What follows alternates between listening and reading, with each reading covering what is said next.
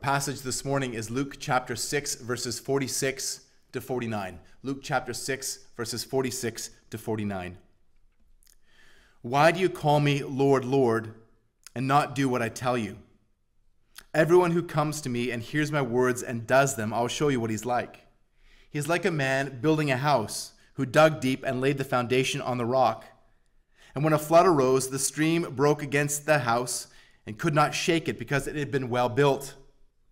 But the one who hears and does not do them is like a man who built a house on the ground without a foundation. When the stream broke against it, immediately it fell, and great was the ruin of that house. This is the word of our Lord. Let's pray together. Almighty God, as we approach your holy word this morning, may you help us to be not just hearers of your word, but also doers of your word, and so thereby reveal that we are true disciples. Lord, I pray that you would help us, Lord, through the power of your Spirit, to hear, to listen carefully what you would say to us this morning from this passage, and that you would help us also by the work of your Spirit, Lord, to obey you, to obey all of your word, not just the parts that are easy for us to follow, but even the more difficult parts, the parts that reach into the depths of our hearts. Lord, I pray that by hearing and obeying you, Lord, we will reveal ourselves again as true disciples for the glory of your name and for the advance of your kingdom. We pray this in Jesus' name. Amen.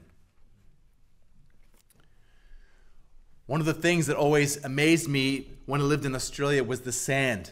There's sand everywhere.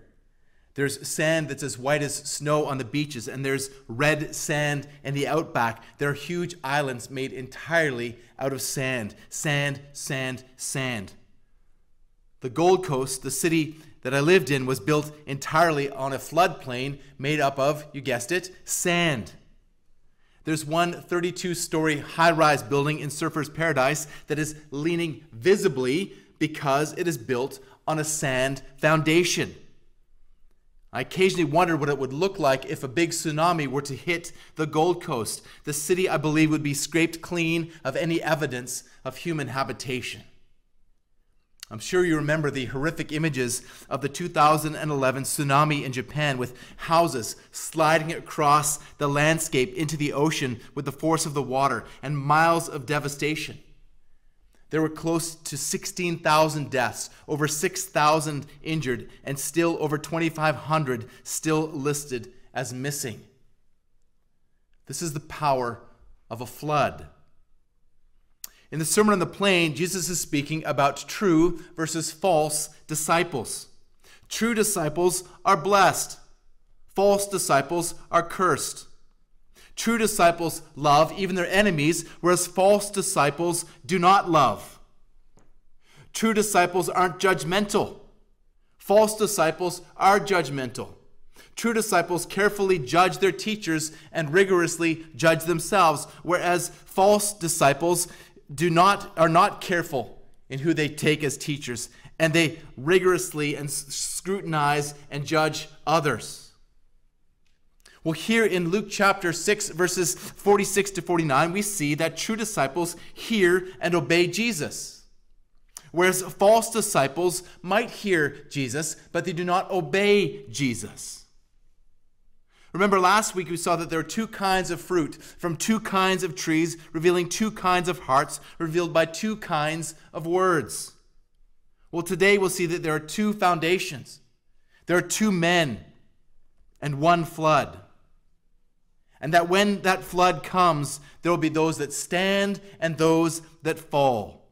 And the house that stands is the house that is built on the rock. The person who hears Jesus' words and does them.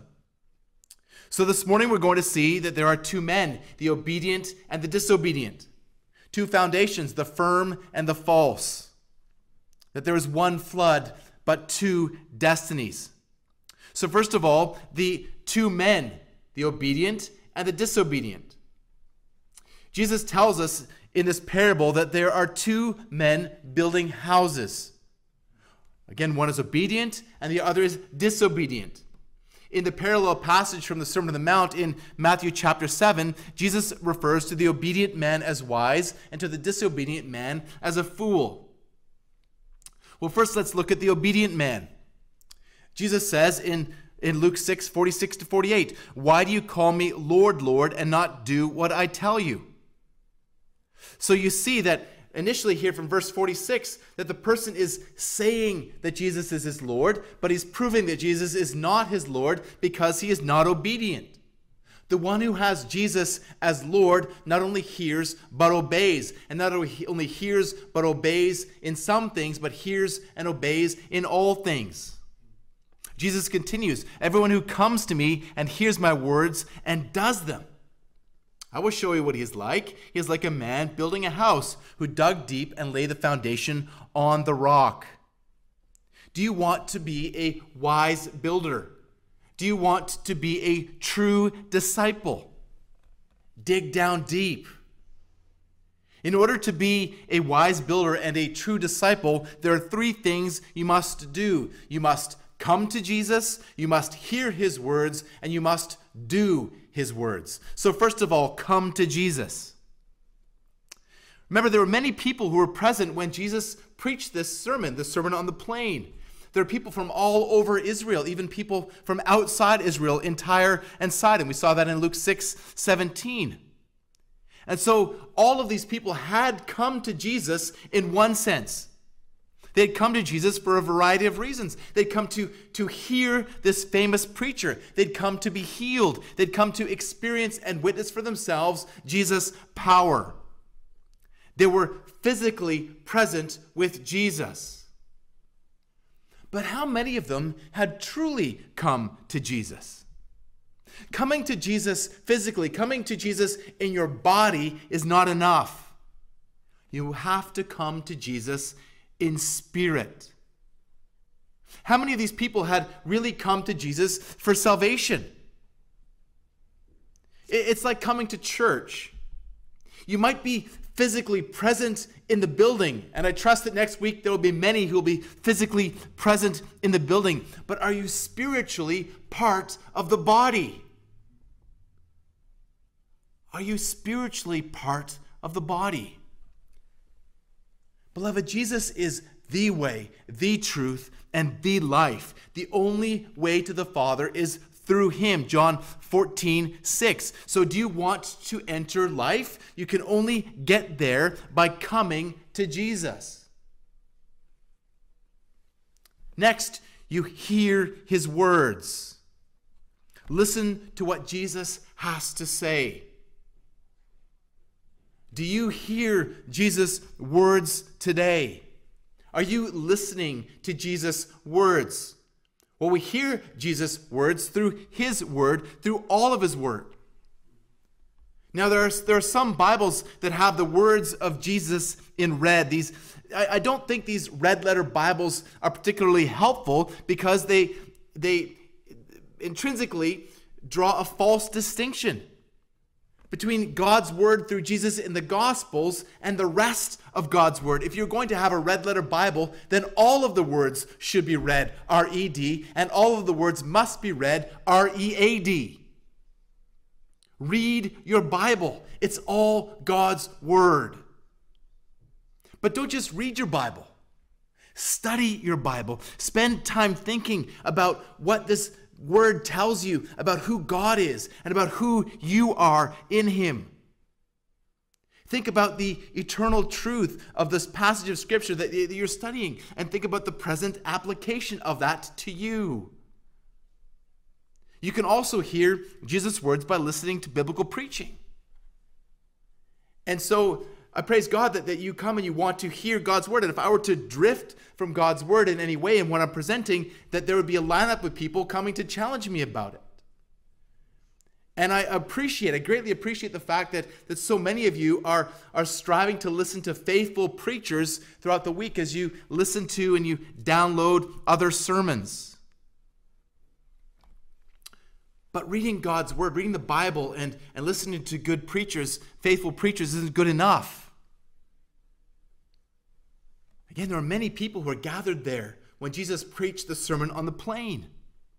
Many came to hear him, Luke 6:18. Many of them would even claim to be disciples.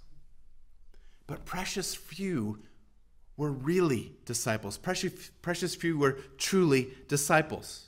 So you must come to Jesus, you must hear his words, and you must do what Jesus says. You have to do what the Bible says. I think about Thomas Jefferson. You may have heard of the Thomas Jefferson Bible. Thomas Jefferson was, I think, the third president of the United States. But what he did is he had a Bible, and he had actually taken a knife and cut out all the passages that he didn't agree with. Apparently, the Thomas Jefferson Bible is still in the presidential library in the White House, and if you could have access to it, you could look it up and see that it's full of holes. The issue for Thomas Jefferson wasn't just they didn't want to hear what God's word was saying to him. He didn't want to do what God's word was saying to him. And so he was setting himself above God's word. He was saying that he is God. I wonder how many of us, even though we would never have the audacity to cut out passages of Scripture, if we skip things that we don't feel comfortable with, or we skim over them, or we fail to not just to hear, but to obey the things that are challenging to our hearts. You have to do what the Bible says, all of what the Bible says. I mentioned earlier in a previous message about Psalm 19, the longest chapter in the entire Bible, and almost every single verse is about the Word of God, the promises and the precepts that are in the Scriptures and how they apply to us. Almost every single verse is speaking about the glories of God's Word, and not just hearing God's Word, but hiding God's Word in your heart and obeying God's Word. This principle is seen all over the place in the Scriptures. And earlier in the Sermon on the Mount, in Matthew 6:15, Jesus says, if you do not forgive others, then your Father will not forgive your transgressions. Jesus is saying Jesus is not saying that God's forgiveness upon you is conditional on your forgiveness of others, but he's saying that if you have been forgiven by God, then your forgiveness will be demonstrated. You will be the kind of person that forgives others. Jesus will enable you to do it. He's saying if you don't forgive others, then you don't know God's forgiveness. Or Matthew 12:50, whoever does the will of my Father who is in heaven, he is my brother. You want to be the Lord Jesus' brother, so you obey your Father in heaven. Or in John 8, verses 30 and 31, after Jesus has been teaching about his relationships with the Father and his role as a Messiah, we read that he was saying these things. As he was saying these things, many believed in him. So Jesus said to the Jews who had believed in him, if you abide in my word, you are truly my disciples. So merely saying that you believe in Jesus, merely saying that he is your Lord, is not enough. True belief and true discipleship are demonstrated in those who abide in God's word. True disciples don't just listen. The true disciple does. The true disciple does. I'm so excited for us to return to fellowship together for many reasons, but very high on this list is because of the depth of fellowship that I see growing in this church. I see that the majority of people are not just chatting about the weather and chatting about sports, but they're talking about real things.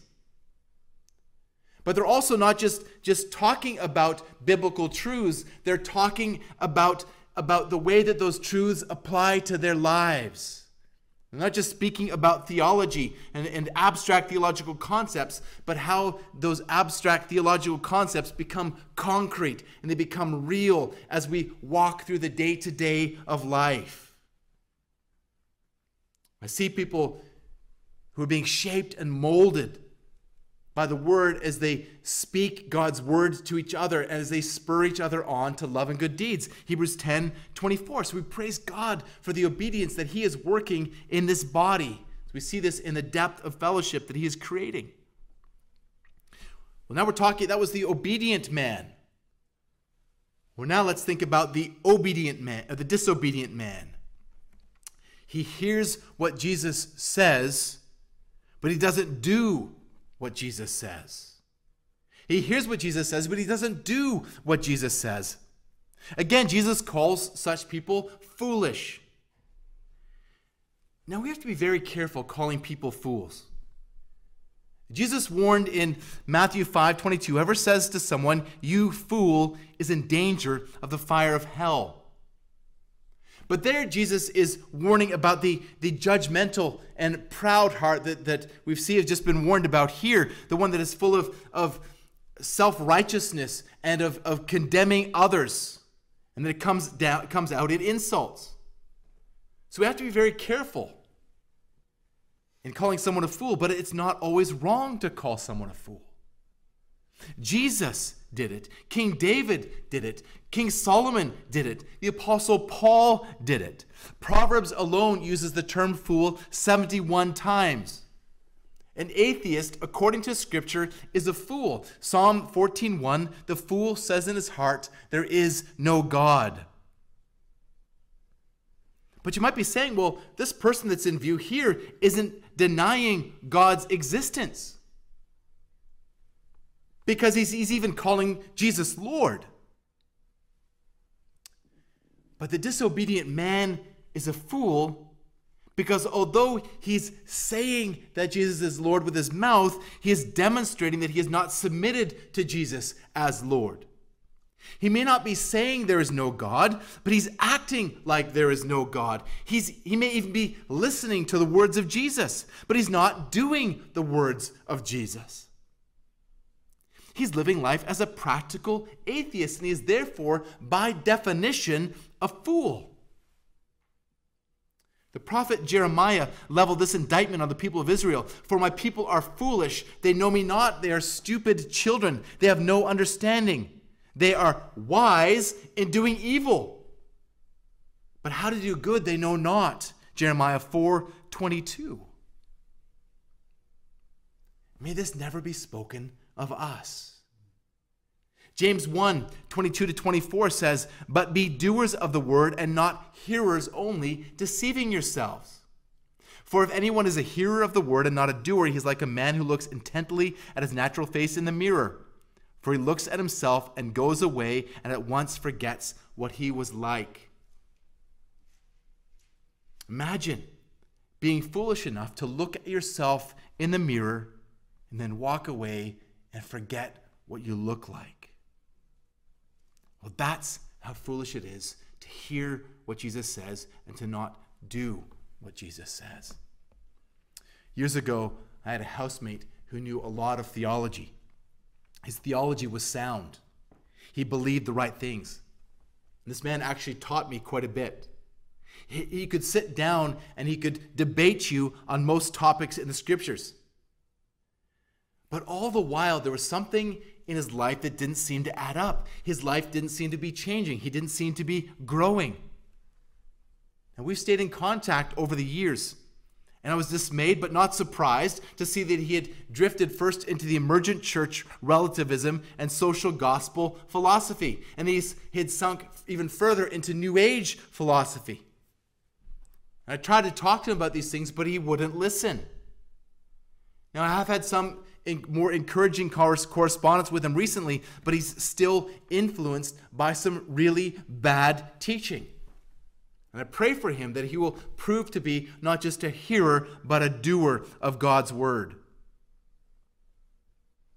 Friends, it is far too easy to hide behind theology and to not be real with Jesus or real with each other.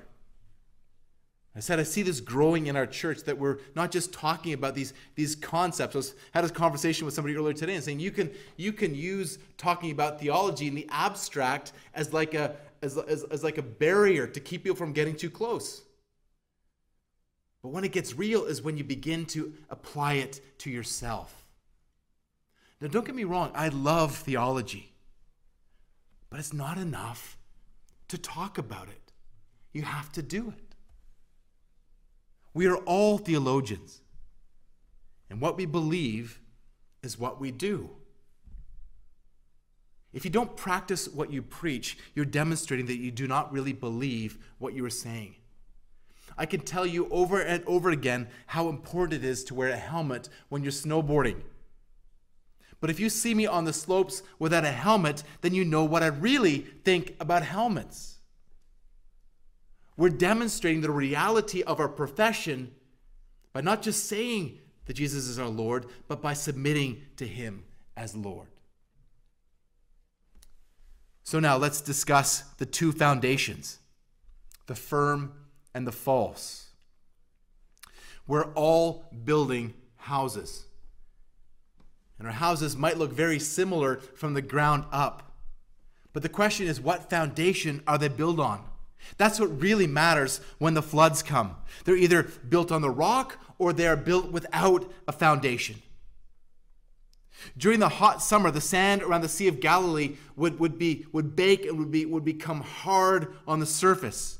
The ground appeared solid, but when the winter rains came and when the waters rose, the water would wash away any house that was not dug down deep, was not built on a solid foundation. And so a wise builder would dig several feet below the surface down to the bedrock to lay a foundation for the house.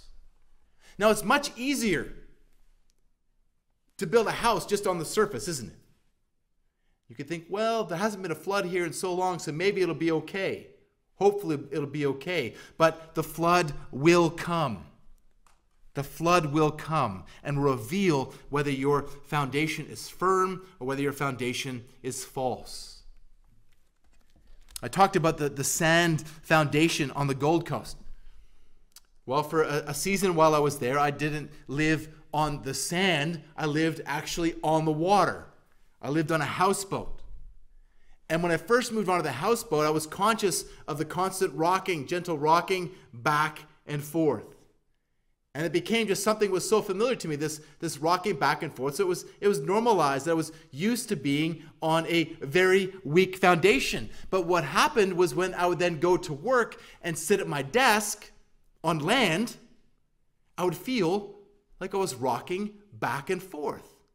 I'd become so used to being on a weak foundation that I didn't know what it was like to be on a stable foundation. And people are like that, aren't they? They get used to living life on an unstable foundation. And so when they hear the objective, authoritative truth of the Word of God, it feels foreign to them. It feels like it doesn't make any sense. So the stable to them feels unstable because they've been rocked to sleep with the gentle but continual ebb and flow of the world's siren song. Hearing and not doing reveals that the house has no foundation. It reveals that it is not built on anything solid. Do you want a solid foundation? Build on the rock. Build on the rock. When we think about the biblical theology of rocks, we see rocks all through the scriptures. And I believe that ultimately Jesus is speaking about here, when he speaks about building on the rock, is building on himself. He's not just talking about building code. Please turn with me in your scriptures to Matthew chapter 16. Matthew 16, verses 13 to 18. This is one of the clearest testimonies of who Jesus is in the Gospels. Matthew 16, verse 13. Now when Jesus came into the district of Caesarea Philippi, he asked his disciples, "Who do you say that I am, the Son of Man is?" And they said, "Some say John the Baptist, others say Elijah, others Jeremiah, or one of the prophets." He said to them, "But who do you say that I am?" Simon Peter replied, "You are the Christ, the Son of the living God." And Jesus answered him, "Blessed are you, Simon Bar-Jonah. For the flesh and blood has not revealed this to you, but my Father who is in heaven. And I tell you, you are Peter, and on this rock I will build my church, and the gates of hell shall not prevail against it." That rock is Christ. He is the foundation of the church, and he must be the foundation of your house if your house is going to withstand the flood.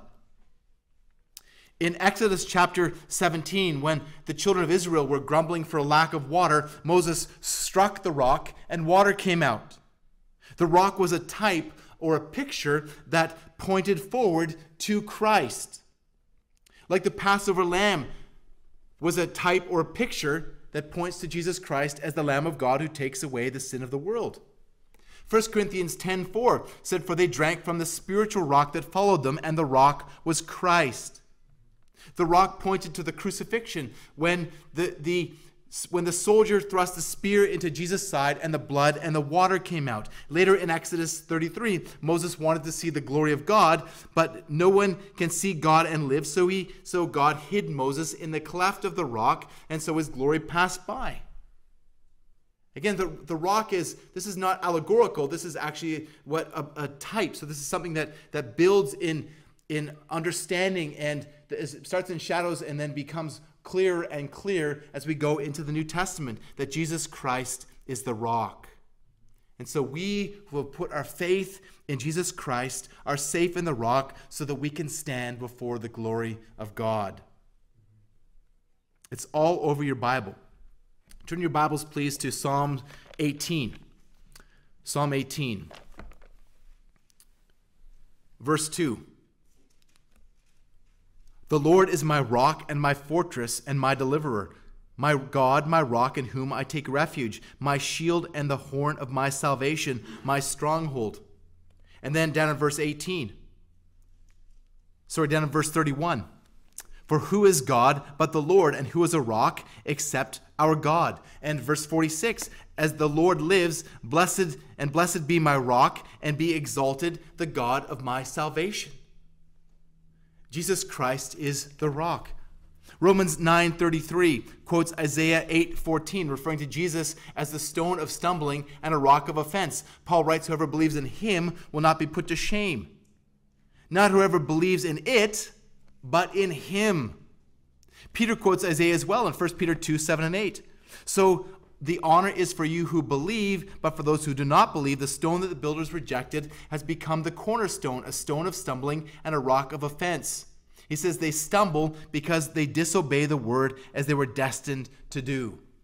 Jesus Christ is the cornerstone that we read about in Ephesians chapter 2. The one who is the cornerstone who sets the foundation for the house. And then the foundation comes on from there, the apostles and the prophets. And so it is built on the word of God, with Jesus Christ being the cornerstone. And so again, the one who hears, it is not the one just who hears, but the one who hears and obeys reveals that his house is built on the rock. And when the flood comes, and it will come, the type of foundation will be revealed. Well, finally, let's see that there is one flood and two destinies. One flood and two destinies. Again, in our passage, there are two foundations and two houses and two destinies, but there is one flood. Look at verse 48. "The flood arose, and the stream broke against it and could not shake it." And verse 49, "Because of the same flood, the stream broke against it, and it fell because it had no foundation." There is a flood coming.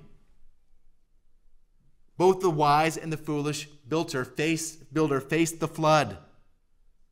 We're all going to, at some point, get that phone call in the middle of the night with bad news. We're all going to face our own mortality if the Lord tarries. Those who are hearers of the word but not doers of the word will not have a leg to stand on, because they're standing alone, because their house is not built on the firm foundation. It is not built on the rock. We're facing a flood at the moment, aren't we? A flood that 6 months ago wasn't even on our radar. We're facing the reality of a global pandemic. And when this first started to happen, we didn't really know what was going to be the end result of how bad it was going to be or how far it was going to spread. We still don't know that. We still have no clue whether they'll ever come up with a vaccine or whether this is going to be something that's going to become part of regular life for the rest of our lives. And because of the reaction to it, there's also been a flood. We saddened to see how many businesses don't reopen at the end of this. How many people are facing bankruptcy because of the regulations that have been put down. So how will your house stand in this flood? By hearing and obeying God in His Word. So we've sought in order to try to lead the church through this time, we've gravitated towards key passages like 1 Peter 2 verses 11 to 17, and trying to understand and apply our responsibilities towards God in this circumstance and under every circumstance. We've considered passages like Philippians 4 verses 4 to 9, looking at both let's just go there for a moment to Philippians chapter 4, and I've spoken to a couple of people this week about this passage. I'm sure you're familiar with it. Philippians 4 verses 4 to 9. I won't read the whole thing, but this passage is made up of imperatives and it's made up of promises. So this rejoice in the Lord, it's a present active imperative. This is something that should be a daily regular occurrence, rejoicing in the Lord always. And Paul repeats it. Again, I'll say rejoice. That's an imperative. That's a command. So how do you withstand the flood? By hearing and obeying the word of God, by rejoicing in the Lord. It's one of the ways that you will stand in the flood. And then continues from there. Another imperative, let your reasonableness be known to everyone. And then the next we actually see we see a promise. The Lord is at hand. So now as we hear the word of God and we obey the word of God, we have this promise that comes to us. The Lord is at hand. And then another imperative, don't be anxious, but pray. Right, in verse 6. And then another promise, verse 7. And the peace of God, which surpasses all understanding, will guard your hearts and your minds in Christ Jesus. So again, we have imperative promise. Another imperative, verse 8 and beginning of verse 9. Meditating on what is true and honorable and just and pure and lovely and commendable and excellent and praiseworthy. Meditating on these things. This is a command that you need to hear and you need to obey. And then it continues. And to follow, as Paul says here, to follow in his footsteps as he follows Christ. And another promise. And the God of peace will be with you. So, again, this is a practical application of the way that you can hear the word of God and do the word of God and receive the blessing of the promises of the word of God. Because as you seek, you can't focus on all the details that we don't really know.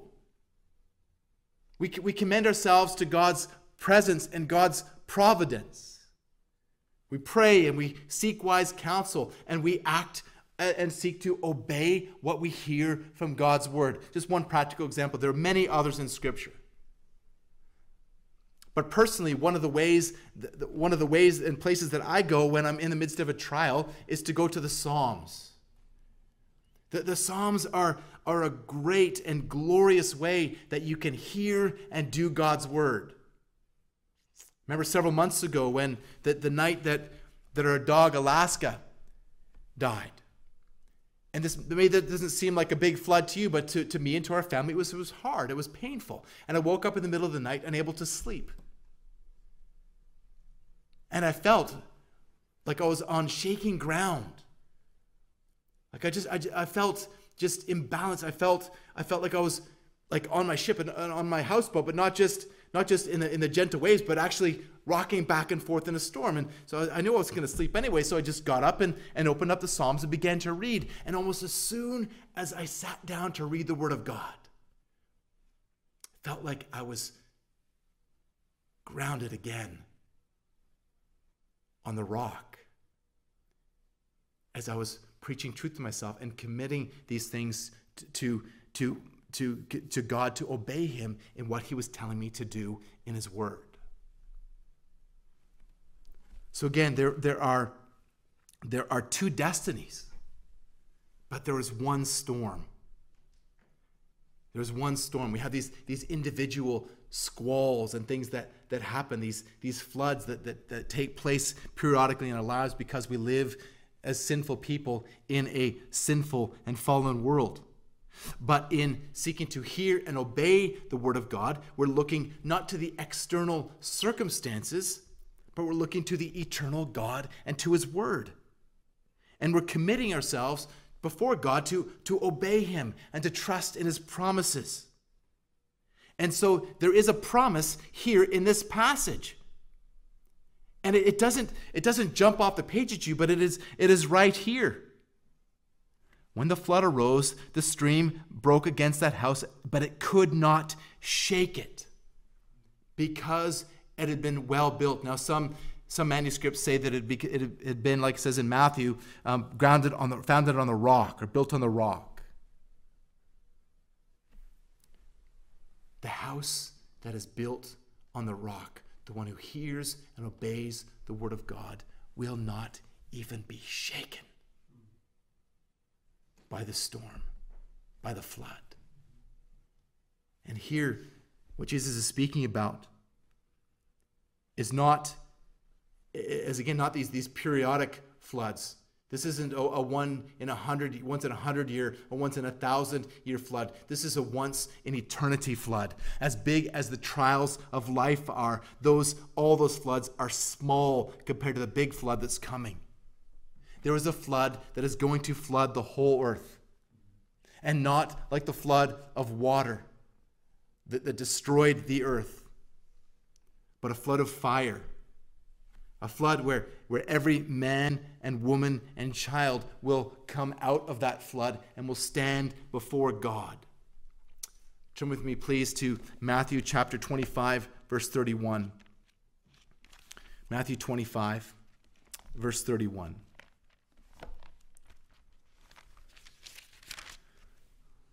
When the Son of Man comes in his glory and all the angels with him, then he will sit on his glorious throne. Before him will be gathered all the nations, and he will separate people from one another as a shepherd separates the sheep from the goats. And he will place the sheep on the right, but the goats on the left. And the king will say to those on his right, "Come, you who are blessed by my Father, inherit the kingdom prepared for you from the foundation of the world. For I was hungry, and you gave me food.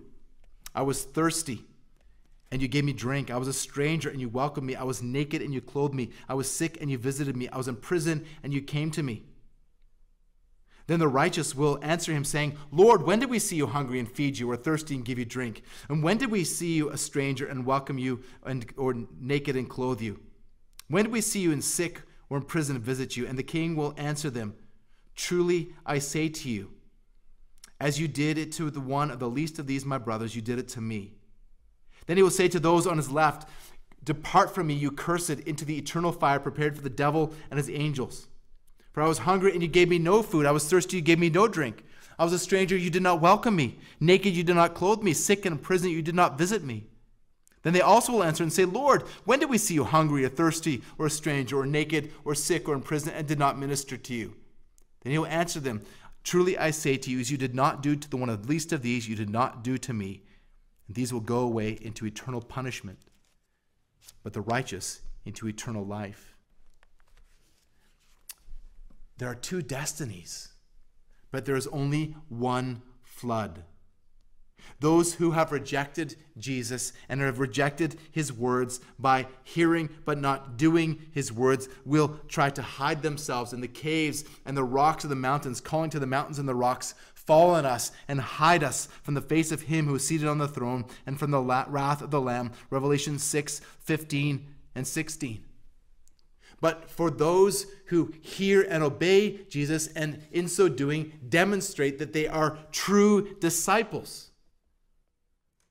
Again, they're not making themselves disciples by hearing and obeying, but they're proving themselves to be disciples by hearing and obeying. Those who are true disciples will be welcomed into heaven. They will be the righteous who are welcomed into eternal life with Jesus. There is a flood coming.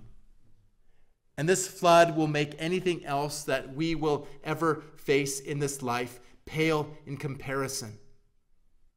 Some of us may be spared that flood by going home before it comes, but come it will. And your only hope to stand in that flood, and your only hope to stand as one of those who will go before Jesus at the time of the great dividing into either the eternal destiny of hell or the eternal destiny of heaven with Christ, is to be a true disciple, one who hears and obeys our Lord Jesus. Will your house stand or will your house fall? Let's pray together. Our Lord Jesus, we praise you for your word is truth. Help us, Lord, to receive your truth not just as abstract principles, but as the very words of life. Help us, Lord, to hear you, to listen intently to your voice, for your sheep hear your voice, and your sheep obey your voice. Help us, Lord, through the power of your Holy Spirit, to be hearers and doers of your word. Help us, Lord, to demonstrate through the way that we live our lives that we are truly your disciples.